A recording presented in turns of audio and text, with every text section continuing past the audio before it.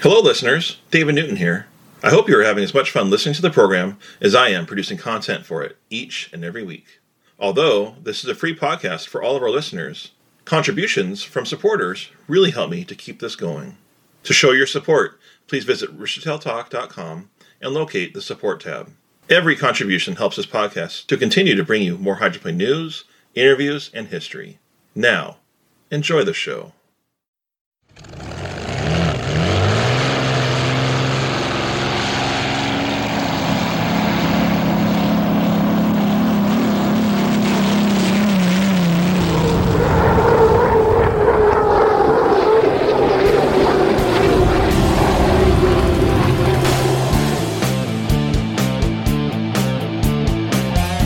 Roostertail Talk, a podcast dedicated to everything related to the sport we all love, hydroplane racing.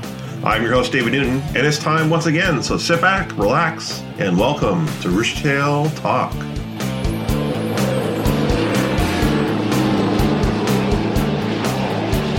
It is July 14th, 2020, and this is episode 44.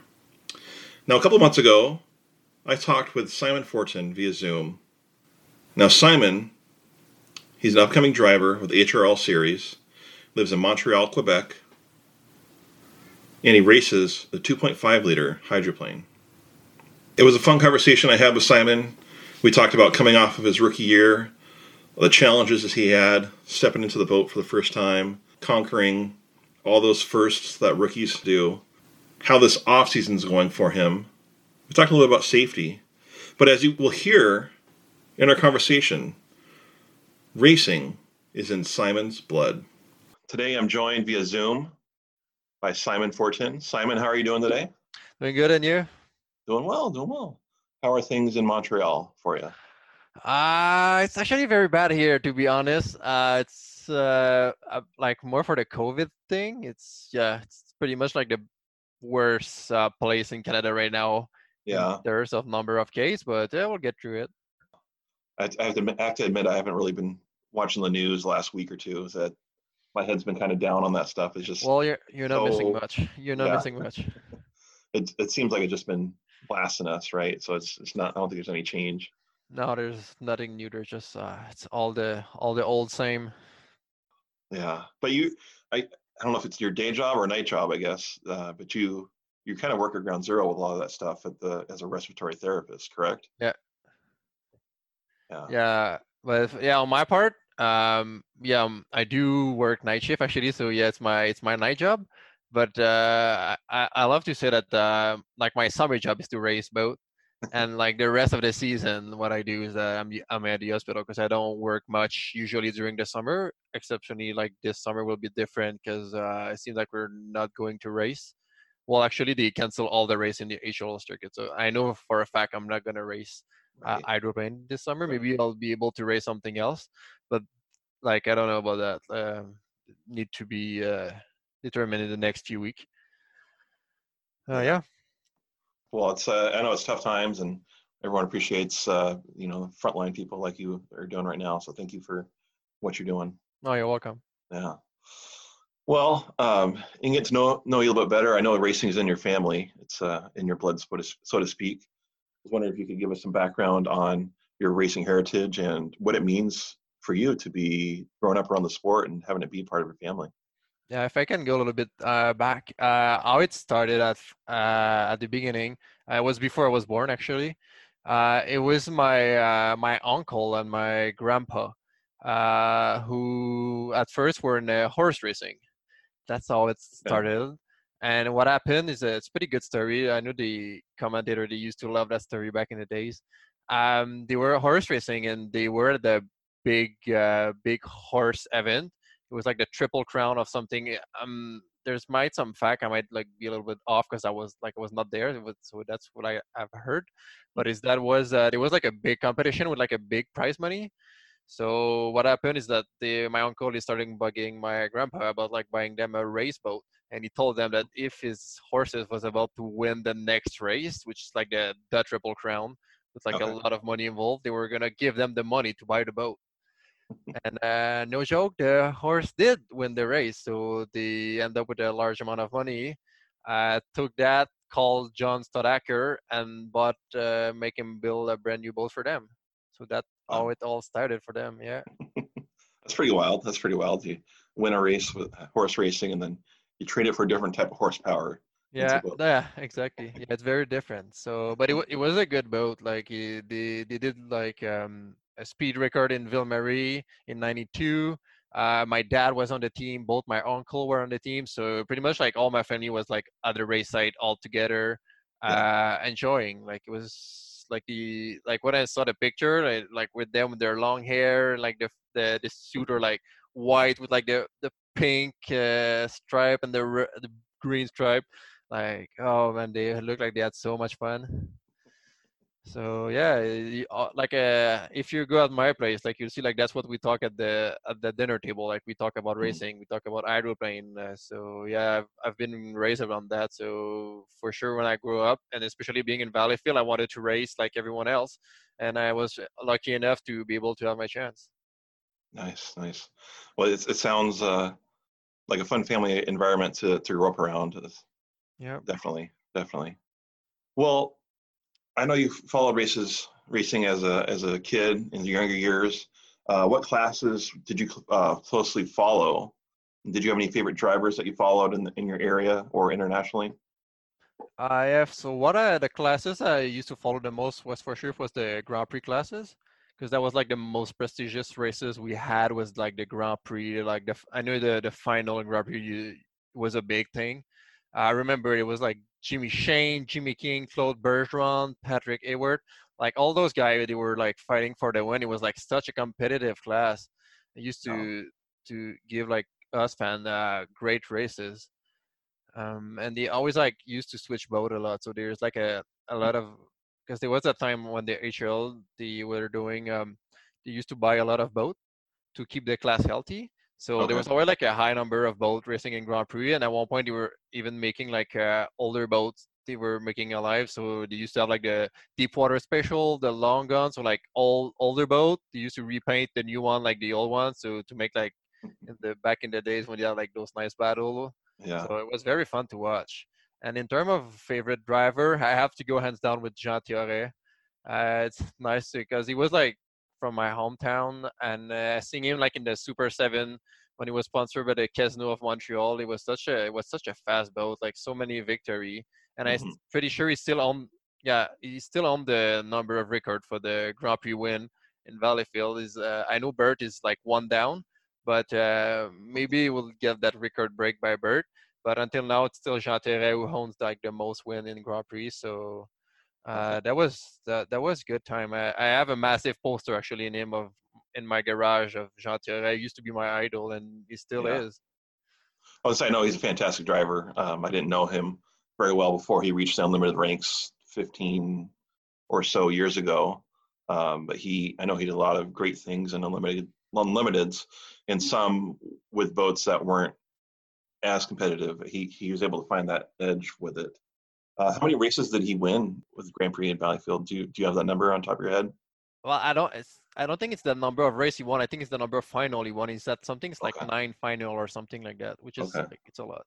Yeah, that is a lot. That's a lot. Yeah, Bert is like at 8, so Bert two is getting there. Yeah. He's Yeah. getting there. And like one Well, thing I remember a lot is that like when I first started to follow races, I remember that yellow and purple boat. It was Eric Langevin Longshot, and I remember like that boat was so fast. The one year I remember the most, he made it by the cone. He make it to the final like on the outside, and he just like eat everyone. Like he was such a fast boat. I remember, and now what's the funny part is that's the boat I bought. Like that's the boat, like the oh, boat was it that used to really? make me dream when I was a kid. Yeah, it's the one I own now. It have had a couple hand before it reached me.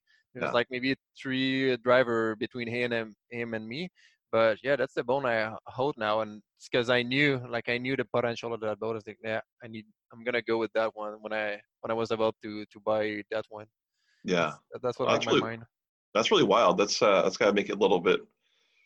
It has to be more sentimental to have that as your boat you're racing. Then. Yeah, it's just like you would never imagine, like when you're young and you're just like watching it in the grandstand. You like won't imagine like one day you're gonna be racing that exact one. It's just Right. so funny.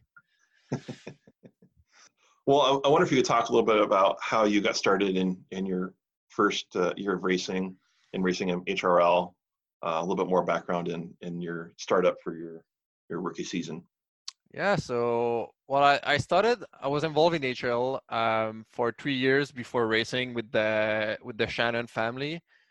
So I've spent three years with them as a mechanic, so learning a lot, like how like everything you need to know because there's no book about like how to Yeah, run a race boat. yeah, It's something you're gonna learn by doing it. So, but they taught me so much.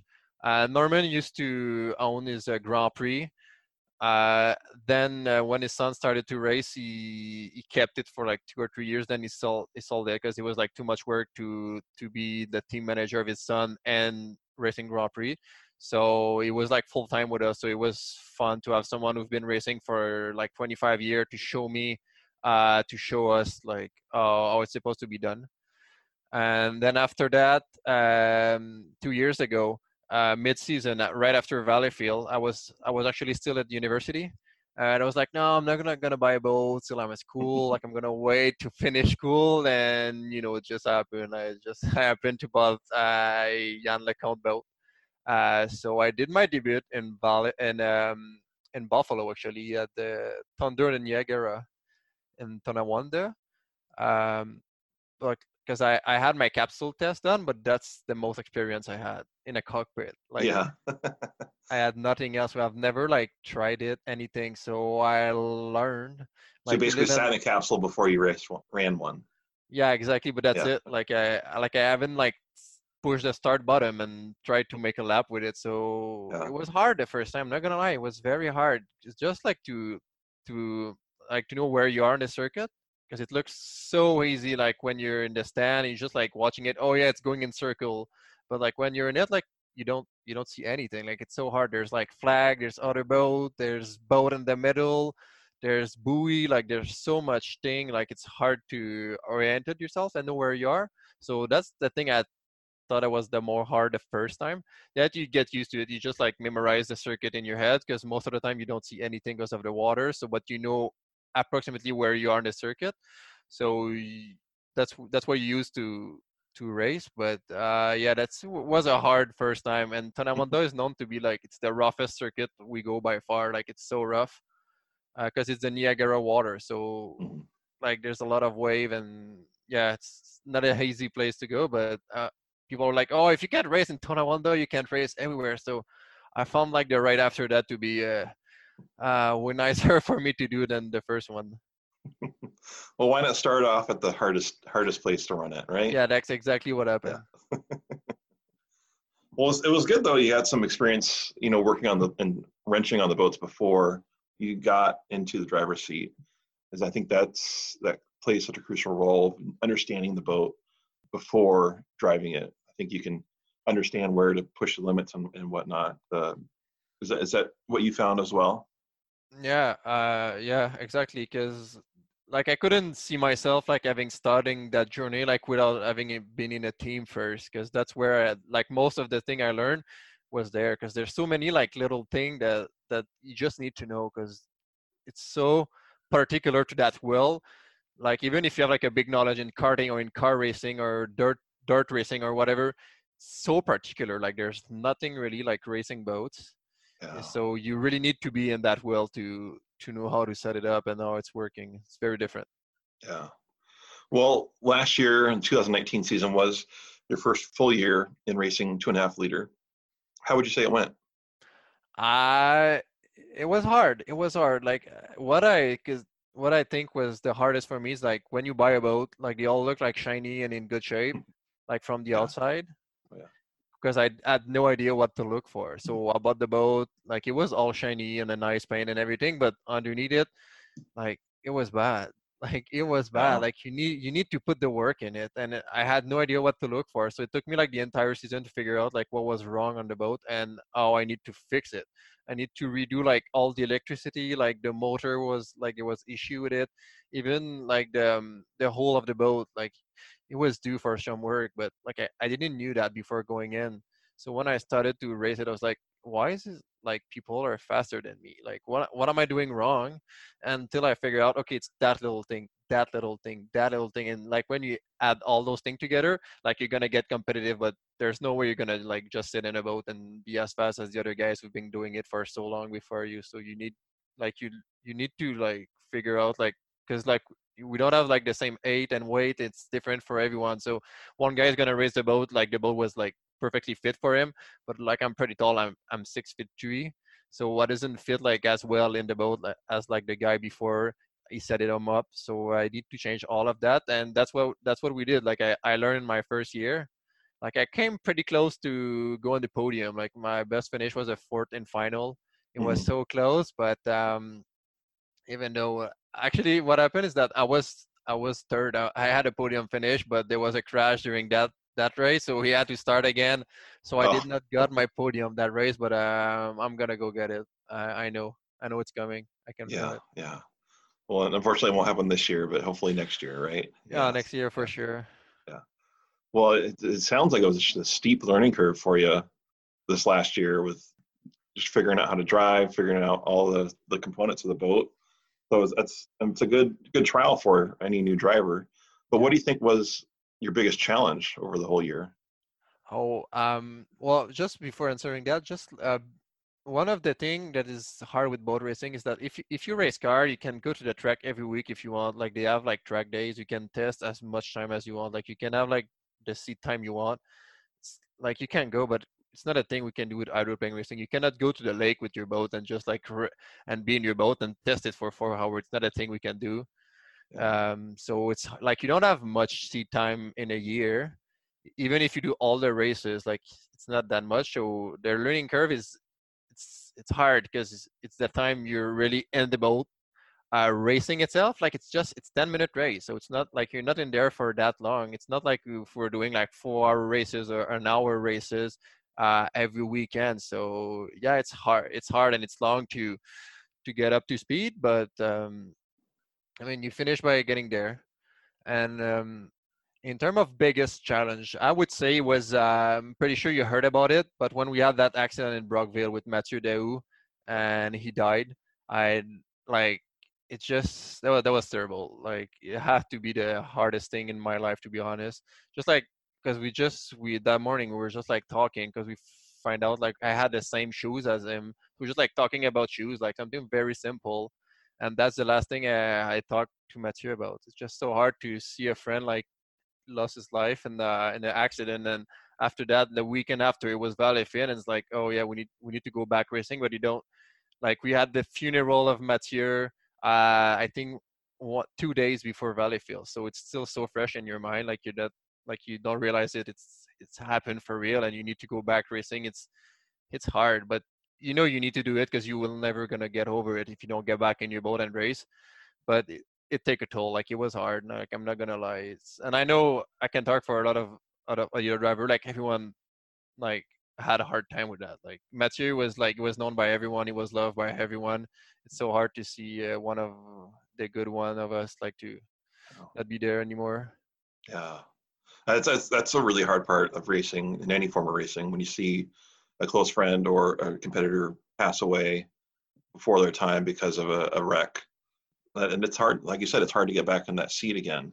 But do you do you feel like in part of his memory you still race and get back into the boat and you're racing, for him in some way? How do you get back into the seat after seeing that happen? Um, because we all knew like Mathieu would have never want us to not race. Like Mathieu, like he was living to race, like it was his passion, and like for sure, like we all did like little honor to him the way we can. Some people like they put like different color on their boat or a sticker or whatever. Like everyone had their own way of cheering up Mathieu. um, but it's hard like mentally. Like for me, I'm lucky because I have like a sport psychologist who follow me, so it was good for me to be able to talk about that with him and just like get in a good headspace and be peace like in peace about that. Because at first I was like, no, like that's where I'm like I don't want to do it anymore. Like I want to stop. It's not fun. Like that's not why. Like we go to the race site, like we go there to have fun. It's supposed to be like everyone together having fun, like not about like people dying. But at the end of the day, like it was an accident. Like it was not something we could have prevented. Right. It's just sad it happened to Mathieu, but like we can't stop living because of that. Like we need to cheer it on and keep going, and I'm sure that's what he would have wanted us to do. Yeah, definitely. Yeah, I'm glad people were, moving on with that. And I saw on through some Facebook posts and whatnot that some higher levels of safety were involved in the sport after that accident. So some positives in some ways to can keep going.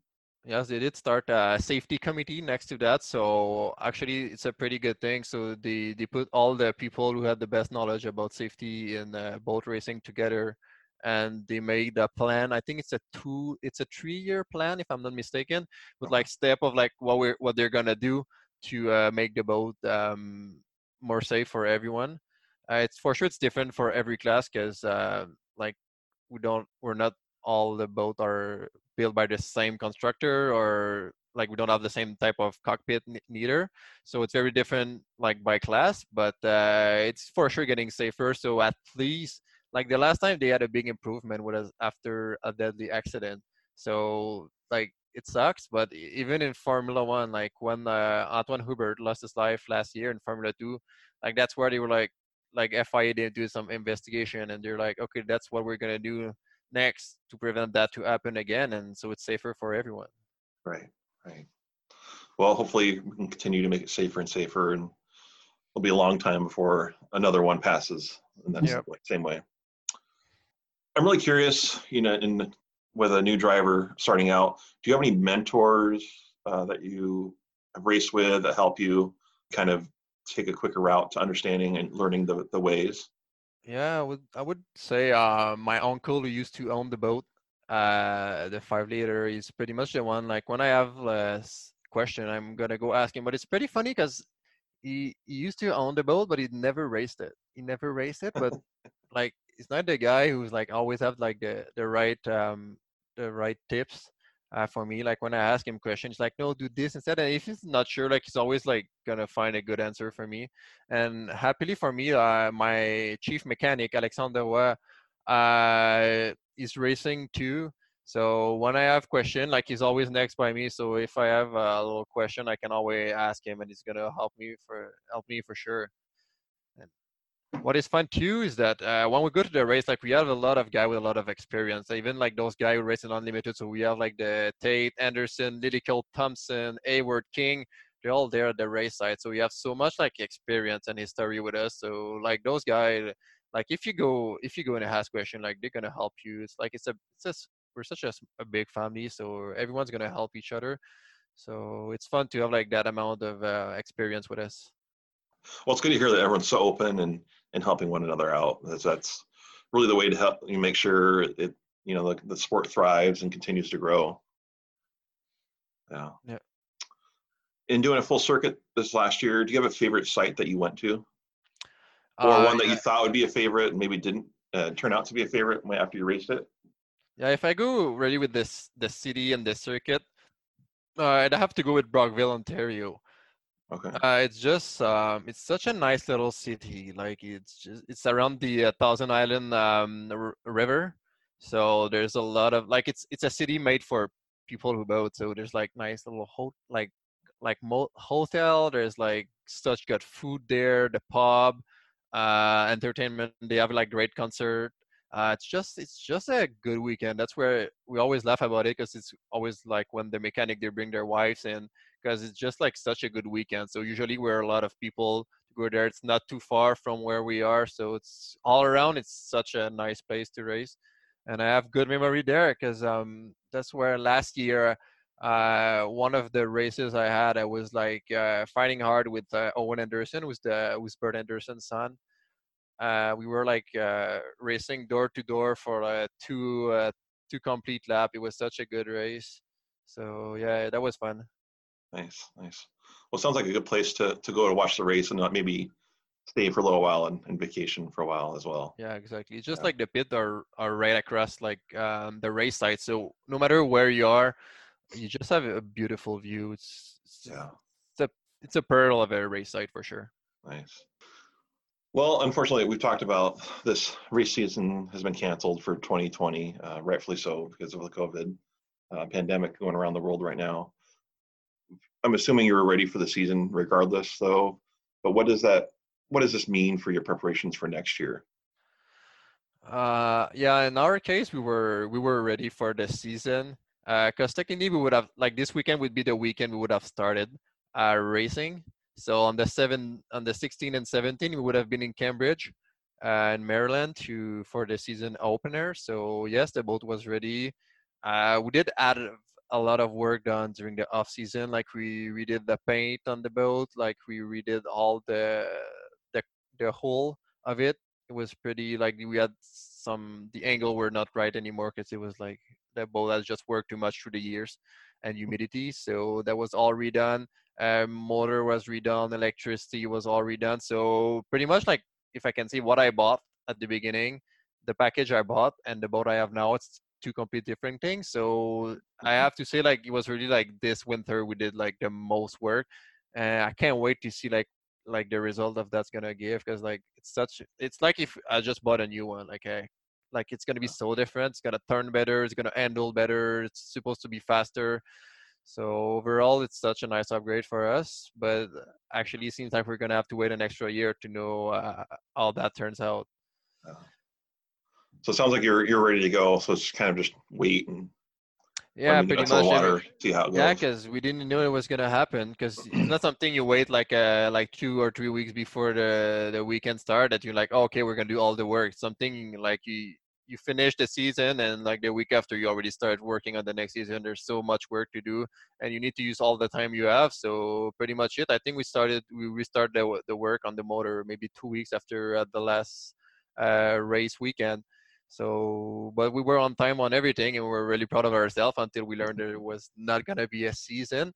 But the good thing is maybe there's other stuff that we were not supposed to do during the off season that we wanted to do during the season. Well, now we're gonna have all the time in the world to do that before next season. Like we have no excuse to not be ready for when we're gonna come back to racing.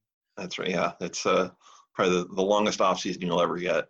Yeah. Well, I've heard on the last I've heard like when Patrick here when I was on the podcast, he was saying that we exactly we have no reason not to be ready, and I get that. Like everyone gonna have so much time to do their thing, but at the same time, it's racing. Like a lot of people, like they just like they wait at the last minute to do their thing, but it's just like it's boat racing. Like what do you think you think you need to do A to C, but at the end it's gonna be D and E would be like the stuff you didn't thought about doing. It's gonna break at the last minute before going to the race site. So Right. it's boat racing. All right. Well, it's good to hear you won't make Patrick upset. You're ready to go. Right. He's No, not no, we won't. We gonna won't. cheat you out. Well, I know you finished your first season. You're really in your infancy in racing. But I'm curious if you have like a 5 year plan, thinking towards the future. I know you're ready to race again in 2.5 stock next year. But what are your thoughts of in 5 years? Where do you see yourself? Are you racing the same class, different classes? Um, how many? Do you have a goal of wins or championships by then? What are your thoughts in the next 5 years for Simon? Yeah, actually 5 years, it's a pretty long time. So although I just haven't done like one full season yet, if you ask myself for 5 year, I'd say I think at that point I'd be very happy if I could race car at the same time because I really want to go into car racing. If Okay. I could go for like the Porsche GT3 Cup Challenge in Canada or the IMSA for endurance racing, if I could do that and boat racing at the same time would be pretty much what I'm aiming for. Because when I started to work for F1, that's when I learned about like the Porsche racing and IMSA, and it was like, oh my god, like it was like an eye opening for me. It's like, oh, I want to do that too, but I know it's hard to do both at the same time. But I was like, yeah, maybe with time I could like start to dip my toes into it and find a Yeah. team or put the piece in places for it to happen. But I for sure still want to race both because Yeah. it's so deep inside of me in my ADN to race both. But yes, I think I would like to try do both at the same time if I can. Yeah. Well, there have been a lot of drivers over the years that have done both. I know there's a lot of drivers near Indianapolis that would race boats, but they also Yeah. raced in Indy or different classes leading up to Indy. So that would be pretty fantastic to see you double dip, so to speak, Yeah. in It's forms of just racing. in my head, like when you're a racer, you can race anything. It's just like it's different, but you need to be able to adapt, like in whatever car or motor or whatever thing you're racing. Yeah, like I could have gone for motorcycle racing too. There was a point that's what I wanted to do. But it's just you cannot race everything at the same time. You No, need to choose something and stick to it because you need to put time and money, and you just can't, like, unless you're super rich, like you just can't have like racing in 4 or 5 different things at the same time. So you yeah, pick one, you stick to it, and hopefully maybe I can stick another one in at the same time and go for yeah, two. But yeah. future will tell. Well, there's only so much time, right? Yeah, exactly. And what happened is like most of the time, like racing, it's on the weekend. It's in during the summer, so there's only that many weekend you can go race. But sometimes if you have like if you're two pilot on your team and you can like make switches and have like your the other pilot race while you're hydroplane racing and vice Right, versa. So I think right. there's always solution to everything. Oh yeah, definitely. Well, in looking for your ultimate goals in racing in boats, what class would you achieve to get to? Are you achieving to get to the Grand Prix class one day, unlimited ranks? Have you thought, where you want to go as your ultimate goal for that? I would go with Grand Prix because actually on the HRL circuit, we don't have unlimited race. I know at one point unlimited they used to come to Valleyfield to race, but they were still sanctioned by the FPBA. Hmm. So, but if I had a chance to go unlimited, I'd go all in. It's just it seems a little bit far, like out of reach for me because it's pretty far of where we are. But I know you can make it happen because like Patrick and Bert, like they're both not too far from where I am, and they make it happen. So for sure, if the doors open for it, I'll go for it. That's for sure. But I seems like Grand Prix is the more realistic option for me. Yeah, And even though DHL, like they have some Grand Prix and they get some drivers in it, so that would be like a higher chance for me to get in than the unlimited. But if you're that good in Grand Prix, you kind of have to go to unlimited. It's the next step. So yeah. you won't say no at least. Oh, that's for sure. I'll Yeah. never say no. Well, I know Grand Prix is so huge in your area. That would be exciting for you to get that opportunity as well. Yeah. Well, going back to you talked about a little bit about Formula One, and I know you worked with the trauma team in Formula One there for some time in Montreal. Exactly. Could you tell me a little bit more about your experience in working with that trauma team? Yeah. So actually, I started 3 years ago. Well, to this edition is going to be my third year on the team. Uh, all we work is so we have on the circuit we have the main hospital who is just for the racing driver. So we don't do the fans. So they're gonna get taken care by something by other people than us. So we have a team who's gonna be at the hospital. We have teams in the paddock, and we're gonna have teams in ambulances around the circuit. So at the exit of most dangerous corner, we're gonna have ambulance there to get faster to the site of accident if anything happen. We also have 3 helicopters going to be on site, so we can transport pilot in case of a of accident or multiple accident to an hospital where they have a room in standby for us with all the right staff. Um, and for the paddock part, which is pretty much my favorite part, so in F1, so you're gonna have all the garage of the team. In front of them, they're gonna have their engineer with their computer, like they monitor all the race. So they're gonna be facing the starting grid. That's where they all are, and us, we're gonna be between those teams.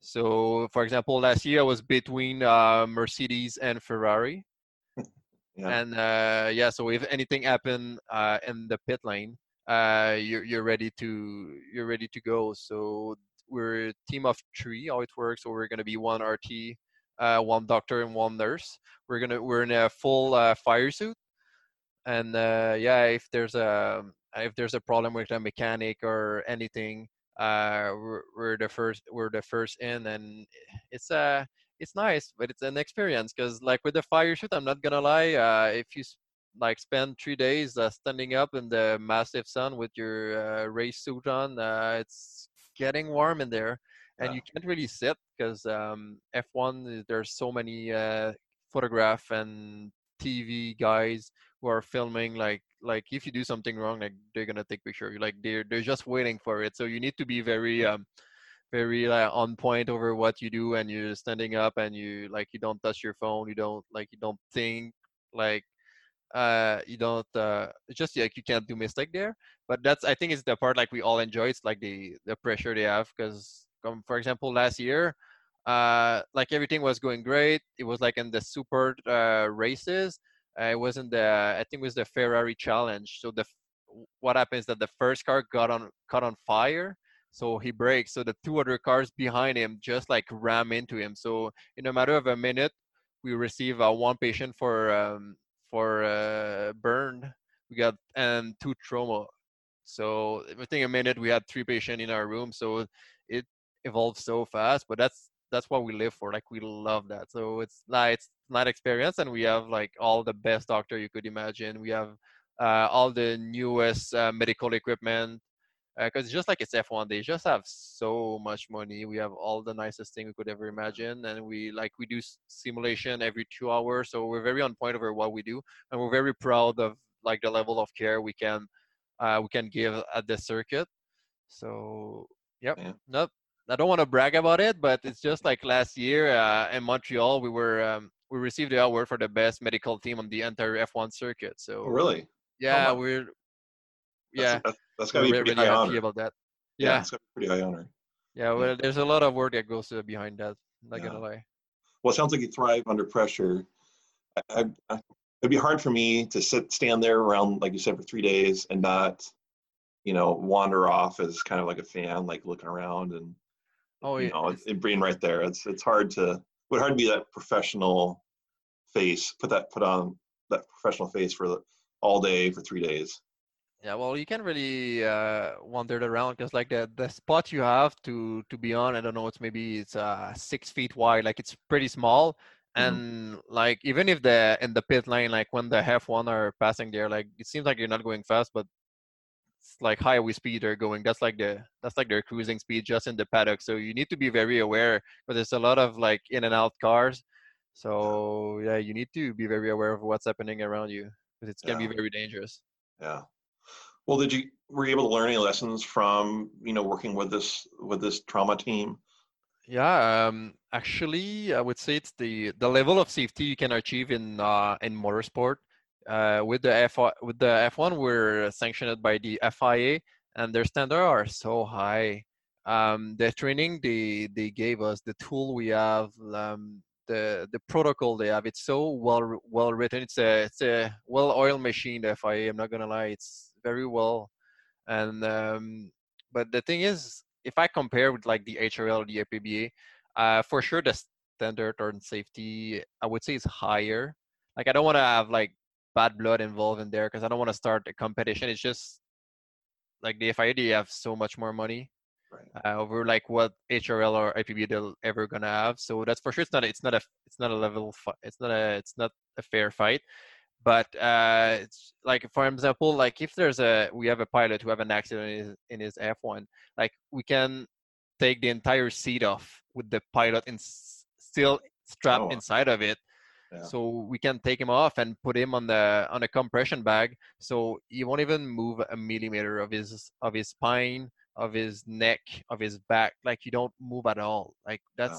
that's like the way to go. Like that's what we should all be able to do. But the reality is, like in a hydroplane, like with the different type of cockpit we have, like it's not something we can do. So like it's sad we're not there, but it's haven't been designed yet. But at the same time, when they designed the F1 with their million and million, they're like, oh yeah, we're gonna make a carbon seat that we can just like with quick release that we can like just take off and keep the pilot in it. Like that's so well made. But like you need to get there. But the good news is as a sanctioning racing series, you can look at what they're doing and like what we can improve. So for sure, safety has been way better than it used to be before, but there's still place for improvement. And like I always trying to bring the experience I learned at the F1 to my racing series over what I see that is good that I think we can implement, because there's something that are not realistic, but there's something like, hey guys, like that can be a good idea. Just like when I see like the 30 doctor we have during an F1 weekend, and I don't even see one at the race site, I'm like, yeah, that's something maybe we can improve a little bit. But I know Yeah. it's hard to find Yeah. doctor, but it's just like to compare like the difference like between leagues. Yeah. Well, it is really interesting to compare the two. Like you said, it's not really on level playing fields, though. Yeah. I mean, Formula One is international around the world. Lots and lots of money involved with that. But hopefully, they can, with the safety committees, they can learn and Mhm. further progress the safety in HRL and H1 as well. Yeah, but they're doing a good job with the safety committee. Like the recommendation they come up with, they're like there's thing that we like, since it's very was particular for us. It's all thing we know we can implement, and since they gave us like they gave us 2 years to do those things, so it's not like just a bunch of things we needed to do like this season, and would have not been able to do all of it. But since they gave us time and it's a progressive plan, like that's the way to go. So they're gonna like, because I don't know like what the diffuse of that plan, so I don't want like get too much into detail. But maybe you could have maybe Patrick to give you some more info about that, because I don't want like say things I'm not supposed to. But I think it was like a very well made plan, and for sure the security is gonna be better for us as a driver, the way we race, because it's so many little things that can make a big difference at the end. So it's always like finding that little thing that can have a huge impact, because sometimes might look like nothing, but that tiny little screws that was like not well made, or that was not inspected, like can make something go wrong. So Right. Right. higher standard and safety, it's always better. And we have more and more guys who are working with companies like Simpson, or um, we have like helmet companies and company that do a hair system. They keep like making out better product for us that are safer. So that's always welcome for us. All right. Well, I always like to ask nothing but serious questions. I like to have some fun questions as well in the Yep. interviews. For you, I was just thinking about movies a lot lately. Thinking about yourself. If you had a movie made about you, who do you think would be the actor playing Simon Fortin? Maybe you're gonna laugh a little bit, but I need to go with Patrick Dempsey, who's playing Derek Shepard in Grey's Anatomy. Because why I say that is just we do have similar hair a little bit. Like Yeah. they're not Yeah. as nice as you have. I'm not gonna lie, you have pretty amazing hair. I'm not there yet, but You need to grow yours out a little bit, I think. yeah, a little bit. But it's Yeah. hard during a pandemic when you can't go to the hairdresser. Yeah. So, but yeah, I would go with that. And because the medical aspect too of like what he does in his big series of working at the hospital. And Yeah. also the fun fact is, I don't know if you were aware, but Patrick Dempsey is He's into racing, isn't he? yeah, he Yeah. is. He, Yeah. he owns Dempsey Proton Racing, who they raced the Porsche 911 RSR in the FIA WEC Championship. Yeah. So yeah, Okay. it's fun to see him like Yeah. do some racing and put racing on the like more popular for sure. Yeah. All right. Well, I think once you get your hair grown out a little bit and get a little bit of stubble, we'll get a picture of you, and I think we can Yeah, probably put it side by side for that. I was yeah. thinking kind of like if you like maybe Benedict Cumberbatch, if he got his hair dyed and stuff, that might work. But I think Patrick Dempsey, I think that's a closer one. Yeah, can't really go with the beard right now because of the hospital with like with the Oh, N95 mask. We can't yeah, grow the beard, so that's why true. we all look like babies because we can't have beard. But at Yeah, one point we'll be able to go back to normal and yeah. let the beard grow. All right. Well, looking forward to next year, 2021, return to the HRL series of racing. What are you most looking forward to when you get in the water? I'm like I can't wait to know like how well the new boat performed. Like it was like so much time and sweat and effort like we've put in that boat. It looked good. I haven't released the official picture yet of the new color, but yeah, that's gonna be done in the future. But yeah, with all the it's like with what we've done, it's supposed to be such a better boat. It's just like I want to know like how it compares to the other boat. Like that's the thing. So we Yeah. know it's gonna be faster, but is it gonna be fast enough? Like that, Yeah. there's only one way to know. But everyone else is doing the same thing. So like no one is gonna get slower every year. So everyone's making their game up. So we're gonna know all what we're gonna do. But yeah, it's gonna be a long time before we go back racing. Like when it's gonna start over, it's gonna be 2 years since we've touched the pedal, It's a and long time. yeah, it's a long time. And maybe like some boaters gonna have changed hands. Maybe we're gonna see new face, like new rookie. Who know? So it's very exciting to see what kind of lineup we're gonna race against. It's always fun because like we always we're a big family, so we're always excited when new driver they join us and like they become part of that big family and they race with us. Yes, it's competition, but at the end of the day, we all just like going to hang out with a good beer at the end of the race. So yeah, we're excited for that. All right. Well, we're excited to see how 2021 treats you and see you back on the water. All right, thank you for the interview, David. Yeah. Thanks for being on, Simon. It's great talking with you. Thank you. Well, I hope you've enjoyed our episode. Make sure you come back next week to listen to our next episode. We release new episodes every Tuesday at 5 a.m. Pacific Standard Time. Also, don't forget to hit that subscribe button on your podcast player, as well as rate and review your experience. For more updates on Hydro News, check us out on social media. We're on the major players, Facebook, Twitter, and Instagram. Roostertail Talk is also online with our website, www.roostertailtalk.com. On the website, you can sign up for an email subscription list to get notifications on upcoming episodes, Hydro News, podcast updates, and much, much more. Finally, this is a free podcast to all of our listeners. And if you're really enjoying your experience and want to help us to continue to grow and expand, please donate. You can find a link to donate through PayPal on our website through the support tab. So until next time, I hope to see you at the races.